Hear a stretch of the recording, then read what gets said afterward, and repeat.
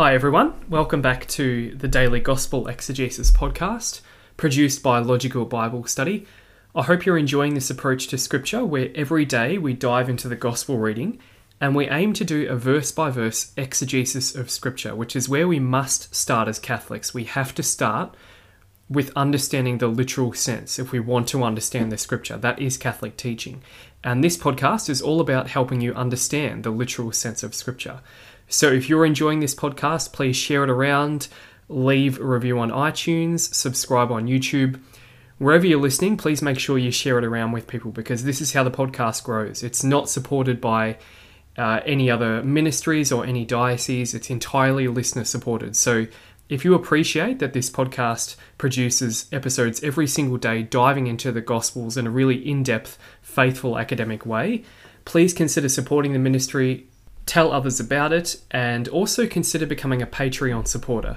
The Patreon supporters are the ones who really keep the ministry going.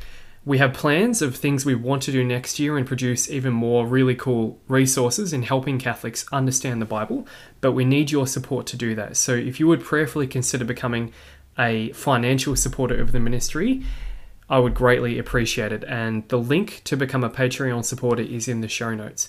As always, you can ask a question of the ministry at any time and I'll answer it in an upcoming episode. So if you have any questions, please send them through to logicalbiblestudy@gmail.com. It can be any question about the Bible or about theology, and I'll do my best to address that. So all of that is in the show notes. Now on today's episode, we are looking at the reading for the daytime Mass on December 24th. So if you go to tonight's Mass, so if you go to the Vigil Mass tonight, so that will be the Christmas Eve Vigil Mass, you will actually hear a different reading. So we're looking at the daytime Mass on December 24th. If you want to hear the Christmas Eve Vigil Mass reading, you want to hear an exegesis of that, you can get access to that through the Patreon page as a bonus episode. So today's reading for December 24th, it's Luke chapter 1, verses 67 to 79. John's father Zechariah was filled with the Holy Spirit, and he spoke this prophecy. Blessed be the Lord, the God of Israel, for he has visited his people. He has come to their rescue, and he has raised up for us a power for salvation in the house of his servant David, even as he proclaimed by the mouth of his holy prophets from ancient times, that he would save us from our enemies and from the hands of all who hate us. Thus he shows mercy to our ancestors. Thus he remembers his holy covenant, the oath he swore to our father Abraham. And he would grant us, free from fear, to be delivered from the hands of our enemies, to serve him in holiness and virtue in his presence all our days. And you, little child, you shall be called the prophet of the Most High, for you will go before the Lord to prepare the way for him, to give his people knowledge of salvation through the forgiveness of their sins. This by the tender mercy of our God, who from on high will bring the rising sun to visit us, to give light to those who live in darkness and the shadow of death, and to guide our feet in the way of peace. So this is quite a beautiful reading we have today. It's basically a song that Zechariah sings, and it's one that's well worth meditating on rather than just studying from an academic perspective, which is our focus on this podcast, helping you understand the literal sense. It's also one of those passages, like many others early in Luke's Gospel, which will bear a lot of fruit in your life if you just sit with it and reflect on it. So what we have today has actually been given a name in Catholic tradition. This great prayer, this great song of Zechariah, is called the Benedictus, which is Latin for blessed. So this whole song that we're going to study today is called the Benedictus, and it's involved a lot in the Liturgy of the Hours. So you're probably familiar with this if you do the Liturgy of the Hours quite often. So what's the context of today's passage? Just prior to this, John the Baptist has been born, he's been named by Zechariah, and Zechariah has been healed from being unable to speak. So all of that has come just before this. So as soon as Zechariah is healed, he goes on to proclaim this song that we hear today. Verse 67, John's father Zechariah was filled with the Holy Spirit. Notice this, he's filled with the Holy Spirit. The Holy Spirit is very active in these early days. Even before Jesus is born, the Holy Spirit is active in Zechariah's life, in John the Baptist's life. In fact, earlier in the chapter, if you've been listening in the last few days, you'll know that both Elizabeth and John have already been filled with the Holy Spirit earlier in the chapter. And now we have Zechariah, as the father of the family, being filled with the Holy Spirit. And he speaks this prophecy. Now, it's called a prophecy, this song here. Really, the first half is not exactly a prophecy. It's just praising God for sending the Messiah. But then the second half, as we'll see, it is a prophecy. It's a prediction about what's going to happen to John the Baptist. So the song, the Benedictus, divides into two halves. The first half is about thanking God and praising him. And the second half is predicting what's going to happen to John the Baptist. So let's start with the first half. Verse 68, Zechariah says, "Blessed be the Lord, the God of Israel." Now, even here we can see this is a very Jewish prayer. Blessed be the Lord, the God of Israel. The book of Psalms in the Old Testament, it's divided up into 5 separate books if you study it carefully. And several of those big books in the book of Psalms end with this phrase, "Blessed be the Lord, the God of Israel." So if you look at Psalm 41, which is the end of one section of the Psalms, and also Psalm 72, which is the end of another section of the Psalms, they both end with, "Blessed be the Lord, the God of Israel." So by using these words, Zechariah clearly sees what's happening to him and the birth of John the Baptist as the fulfillment of many of the Old Testament prophecies. That's why he says, "Blessed be the Lord, the God of Israel." Now, Zechariah is going to begin praising God for sending Jesus as the Messiah, which is interesting because up until now, in Luke's Gospel, Zechariah hasn't been told anything about the Messiah. He doesn't actually know that the Messiah is coming. He knows that John the Baptist is going to have a role in preparing people for the coming of God, but Zechariah himself hasn't been told any information about the Messiah. So it's possible that he got this information that the Messiah is coming from Mary. Maybe he's spoken to Mary, and Mary has relayed what the angel Gabriel has told her about the coming of the Messiah. Or maybe Zechariah has been given extra information by the Holy Spirit that has not been narrated by Luke. But by this time, Zechariah knows that John the Baptist's role is to prepare people for the Messiah. He says, "Blessed be the Lord, the God of Israel, for he has visited his people, he has come to their rescue." Or you can translate this, "He has visited and redeemed his people." Now, usually when you hear this phrase in the Old Testament, "he has come to their rescue," it basically means giving assistance to his people, helping the Jews. And typically it's in the context of rescuing them from physical captivity. Like in the Exodus, God came to the rescue of the Israelites. And so when Zechariah here says, "Blessed be God, for he has visited his people, he has come to their rescue," it probably tells us that Zechariah is thinking of the coming of the Messiah, which he knows is about to happen. He's thinking of that in earthly terms. He thinks that when the Messiah comes, he's going to physically, politically deliver the Jewish people. And that was a commonly held Jewish view at the time. But certainly there's a deeper sense here. Jesus the Messiah is going to come to the people's rescue in a much deeper, more spiritual sense. He's going to save people from their sins. And literally, it's going to be God visiting his people. So maybe even Zechariah here doesn't know the true significance of what he's saying when he says God has visited his people. Verse 69, Zechariah says, "He has raised up for us a power for salvation in the house of his servant David." Or you can translate that, "He's raised a horn of salvation," which is a very Old Testament term, which basically means strength. Horn of salvation is a strong person who will bring salvation on behalf of the Jews. There's many Old Testament prophecies which say that the Saviour of the Jews, the Messiah, one day he will come from the house of David. Specifically, if you look at 2 Samuel chapter 7, it talks about how the Messiah will be from the house of David. And that's what's primarily in view here. So when Zechariah says, "He has raised up for us a power of salvation," or a horn of salvation, which is a symbol of strength, Zechariah perceives that this is about to be fulfilled in Jesus. God is going to raise up a power of salvation in the Messiah. He's not thinking of John the Baptist here. When Zechariah says, "He has raised up for us a power of salvation in the house of his servant David," he's not thinking of John the Baptist at this point, because John the Baptist is not from the house of David. Zechariah is thinking of the Messiah, who he knows will be from the house of David. Zechariah continues, he says, even as he proclaimed by the mouth of his holy prophets from ancient times. So the Old Testament has lots of prophecies that the Messiah will come, and that's what Zechariah is referring to when he says, God has proclaimed by the mouth of his holy prophets from ancient times. So many of the prophets, both major prophets and minor prophets, have predicted the coming of the Messiah. Zechariah, inspired by the Holy Spirit, perceives that all of that is about to be fulfilled. The Messiah is coming. Verse 71, he would save us from our enemies and from the hands of all who hate us. So here we have very good evidence that Zechariah is thinking that when the Messiah comes, he'll be a political savior. Even the disciples of Jesus thought this. It was a very common view at the time. He says, the Messiah will save us from our enemies and from the hands of all who hate us. Zechariah is tapping into this common view that the Messiah, when he comes, will be a political leader who is going to save the Jews from the Romans. The Jews in Jesus' time basically thought that when the Messiah comes to save people, it will be to save them in a political sense.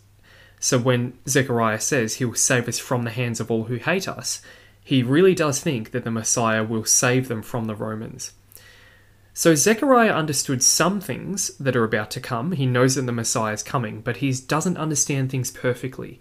He's still influenced by his own biases.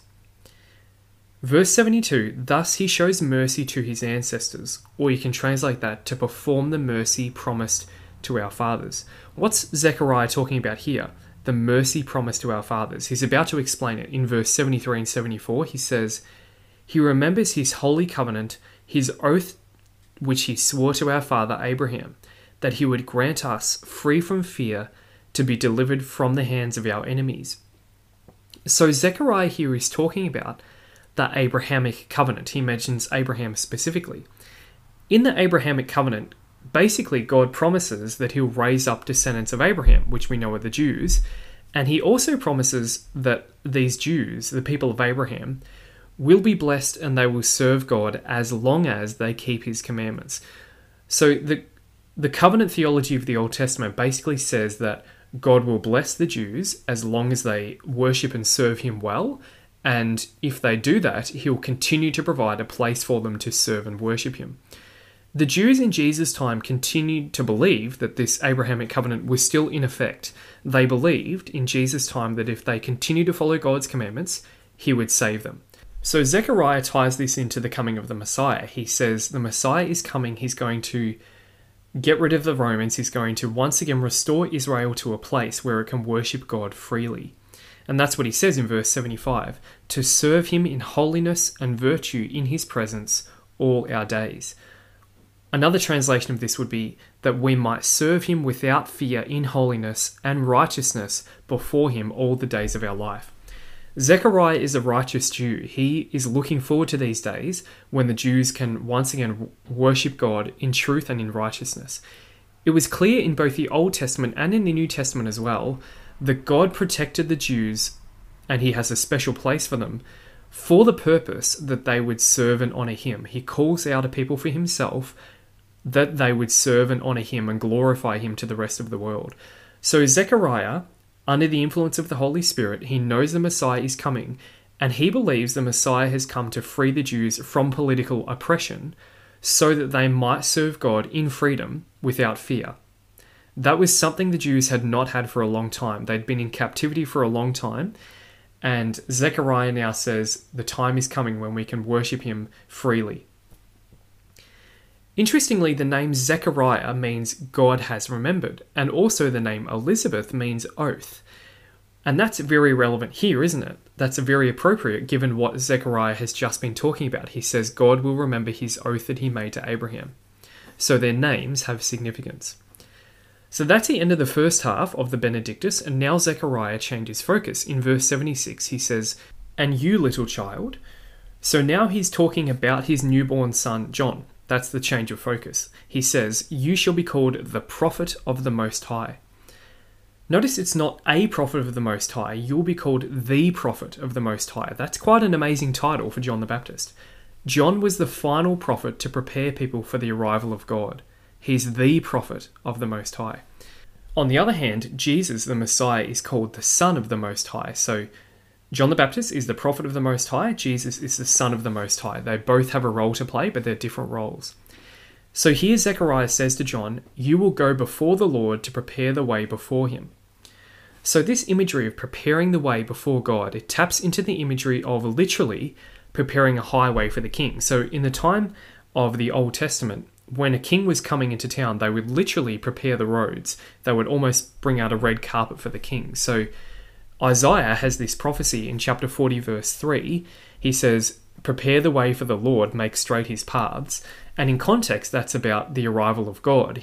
Isaiah is saying to the Jewish people, you need to prepare your lives, you need to prepare your cities, because God is coming. You need to reform your lives.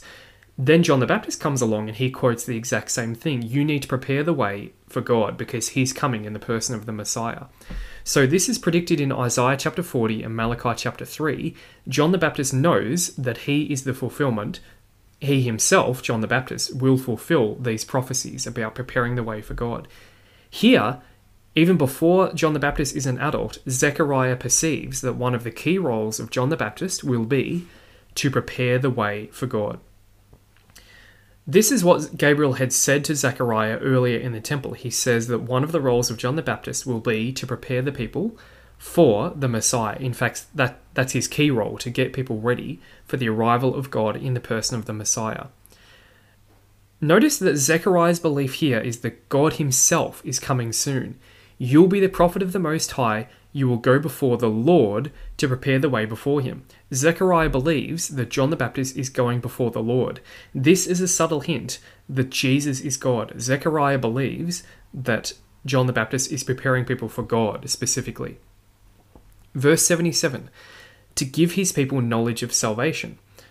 So the key aim of John the Baptist's ministry was to get people to repent and to help them realize what's required in order to be saved. Zechariah says John the Baptist will give his people knowledge of salvation. He's going to help people understand what's required for salvation, namely repentance. And then he adds this bit of information. He says, in the forgiveness of their sins. From this verse, some people have taken it to mean that John the Baptist will literally forgive people's sins. That seems to be what Zechariah says. He will give his people knowledge of salvation in the forgiveness of their sins. Other scholars would say that's not the best interpretation. It's probably not likely that John the Baptist himself was able to forgive sins. Probably what it means here, and this is consistent with other things that happen later in John's ministry, the passage is teaching that John's message will help people realize that they need to have their sins forgiven in order to be saved. John the Baptist prepares people to realize that they need their sins forgiven, and when they come to the River Jordan to be baptized, they confess their sins in preparation for having their sins actually forgiven by God. Verse 78, through the tender mercy of our God. So Zechariah is saying that John's ministry will be given as a result of God's mercy. God is showing people how they can be saved through John the Baptist's ministry, even though they don't necessarily deserve it, through the tender mercy of our God. It's quite a beautiful phrase. Who from on high will bring the rising sun to visit us. Now, this is a phrase that can be translated different ways. It's one of those parts of the New Testament that's a bit unclear. Different manuscripts have this written different ways. So our lectionary translation here has Zechariah saying, who from on high will bring the rising sun to visit us. Other translations put it this way, when the day shall dawn upon us, or whereby the day spring will visit, or since the day spring has visited. So it has this, the Greek here has this idea of a day spring, or the sun, or something like that. In any case, it seems to convey this idea of the new day of blessing and revelation is coming. That seems to be what Zechariah is saying, who from on high will bring a new day of blessing and revelation. It is coming.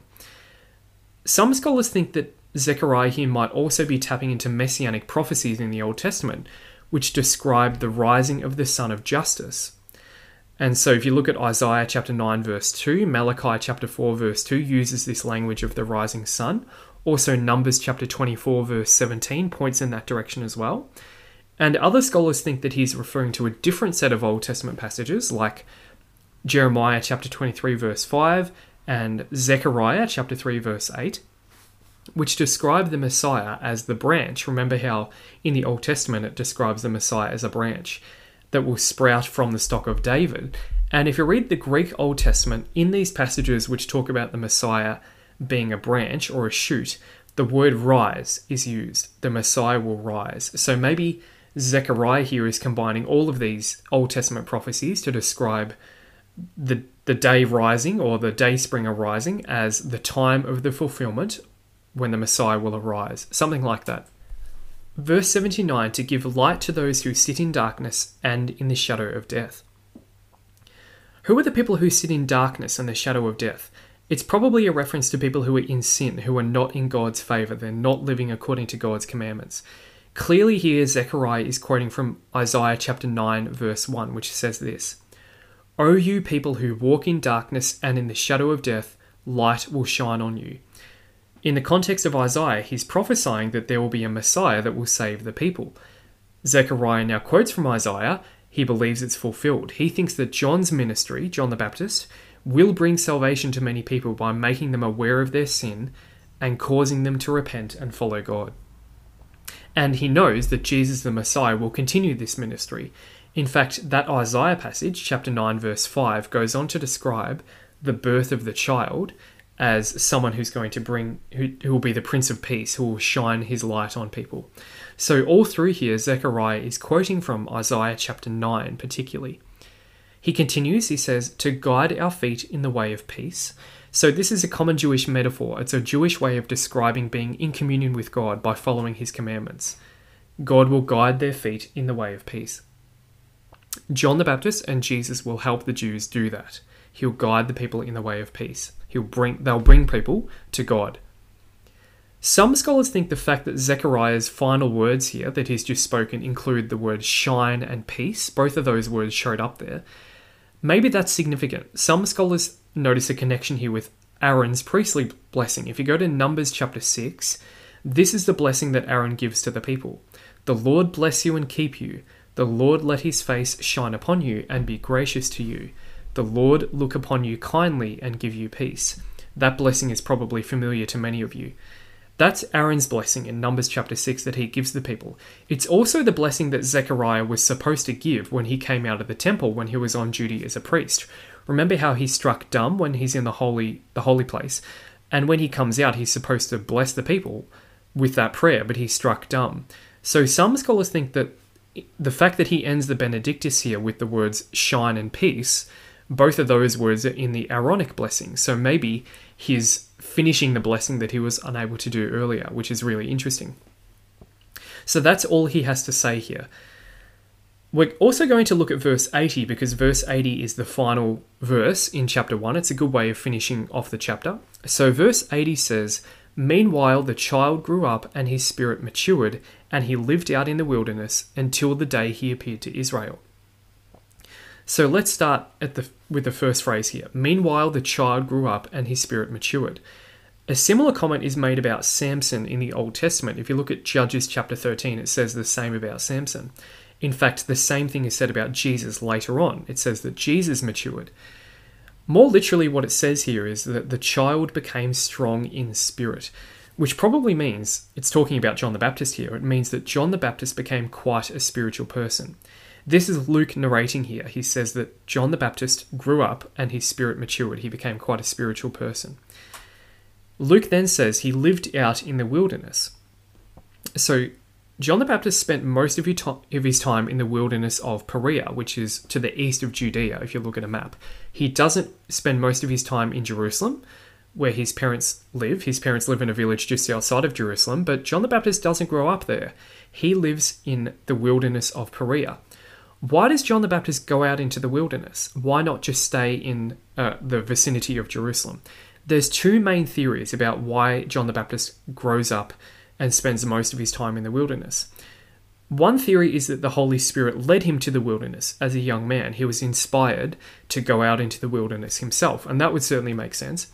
There's another theory which is more interesting, which could be right, we're not sure, but this theory says that his parents, Zechariah and Elizabeth, were too old to look after him, and we know that they're quite advanced in age. So maybe what happens is, as they got too old to look after him, they sent him out to the Essene community at Qumran. There was a group of monks out there called the Essenes, and maybe they sent Zechariah out there because they know that Zechariah has a particular role in being holy and bringing people to God. Maybe they figure that a good place to send him to grow up is the Essene community at Qumran. This is the group that writes the Dead Sea Scrolls. There's a lot of interesting evidence that suggests that John the Baptist might have actually been an Essene. He might have spent time in this community. The Gospels don't say this, but there's a few things that point in this direction. For example, the wilderness of Perea, where he ministers, is very close to Qumran. Also, John the Baptist focuses on a baptism of repentance. The Essenes focused on the same thing. Also, his diet is very similar to what the Essenes ate. And also, later on, John the Baptist will call the Pharisees a brood of vipers. Turns out the Essenes had a very similar phrase for the Pharisees. Also, John the Baptist himself interprets this phrase, "a voice cries in the wilderness," which is from Isaiah. John the Baptist interprets this to be about a call to spiritual preparation. The Essenes also interpreted the text in the same way. So some scholars think that John the Baptist was very much influenced by the Essenes and he grew up with them before he left the community to do his own ministry out at the River Jordan. It's a very interesting theory. And if you want to look into this a bit more, the best book on this would be Jesus and the Dead Sea Scrolls by John Bergsma, which brings together all of these different bits of evidence that might suggest that John the Baptist was an Essene. It's quite interesting. Then Luke says, until the day he appeared to Israel. So John the Baptist spent time in the wilderness before he appeared to Israel, which is interesting. So apparently when John was about 30 years old, which was the age when you could start public ministry, that's the point at which he began preaching out in the wilderness near the River Jordan. And we know that many people flocked to him to hear him preach and to be baptized. So that's the end of Luke chapter 1.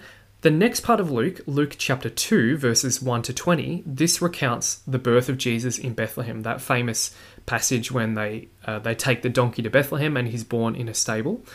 You won't get to hear that passage read at the normal Christmas Day Mass, but you can hear the first part of Luke chapter 2 at the Christmas Midnight Mass. That's when that's read. And then the second part of Luke chapter 2, so verses 15 to 20, that's read at the Dawn Mass at Christmas. So if you want to hear an exegesis on that first part of Luke chapter 2, you won't hear it through the regular podcast, but you can hear them as bonus episodes of the podcast through the Patreon page. We'll go through those famous Bethlehem scenes and the birth of Jesus. We'll go through that verse by verse as bonus episodes of the podcast. Let's now turn to the Catechism to see what it has to say about this passage here, Zechariah's famous Benedictus. There's a few brief references here. So paragraph 422, which is in the section about the good news, God has visited his people. He has fulfilled the promise he made to Abraham and his descendants. He acted far beyond all expectation. He sent his own beloved Son. So there the Catechism echoes these similar themes of God visiting his people, which is exactly what Zechariah said. Paragraph 717 is about John the Baptist. It says, Mary's visitation to Elizabeth thus became a visit from God to his people. So Zechariah here mentioned how the arrival of the Messiah is God visiting his people. And here the Catechism says that when Mary visits Elizabeth, which was earlier in Luke chapter 1, it's in a very real sense, it's God visiting his people, as Jesus in the womb visits Elizabeth and John the Baptist.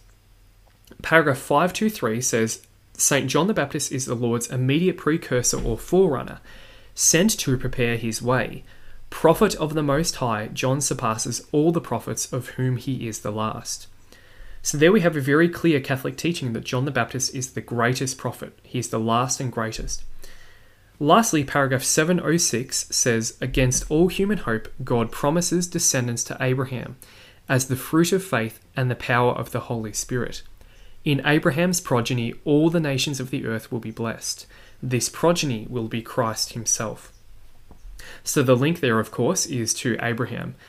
Zechariah's Benedictus talked about Abraham, and the Catechism picks up on that theme about the blessing which is fulfilled, which was originally given to Abraham, but it's fulfilled in Christ. So thanks for listening to today's episode. Just a quick note about tomorrow's episode for Christmas Day.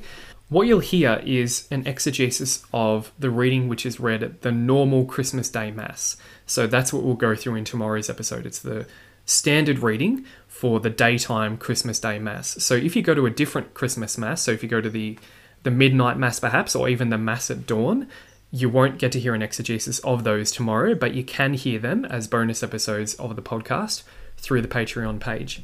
Thank you so much again for your support of this ministry, particularly around Christmas time.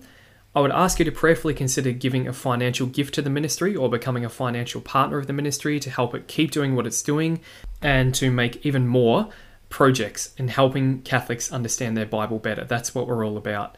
So if you want more information about how you can become a supporter of the ministry and the exclusive bonus things you can get access to, have a look at the Patreon page, and the link for that is in the show notes.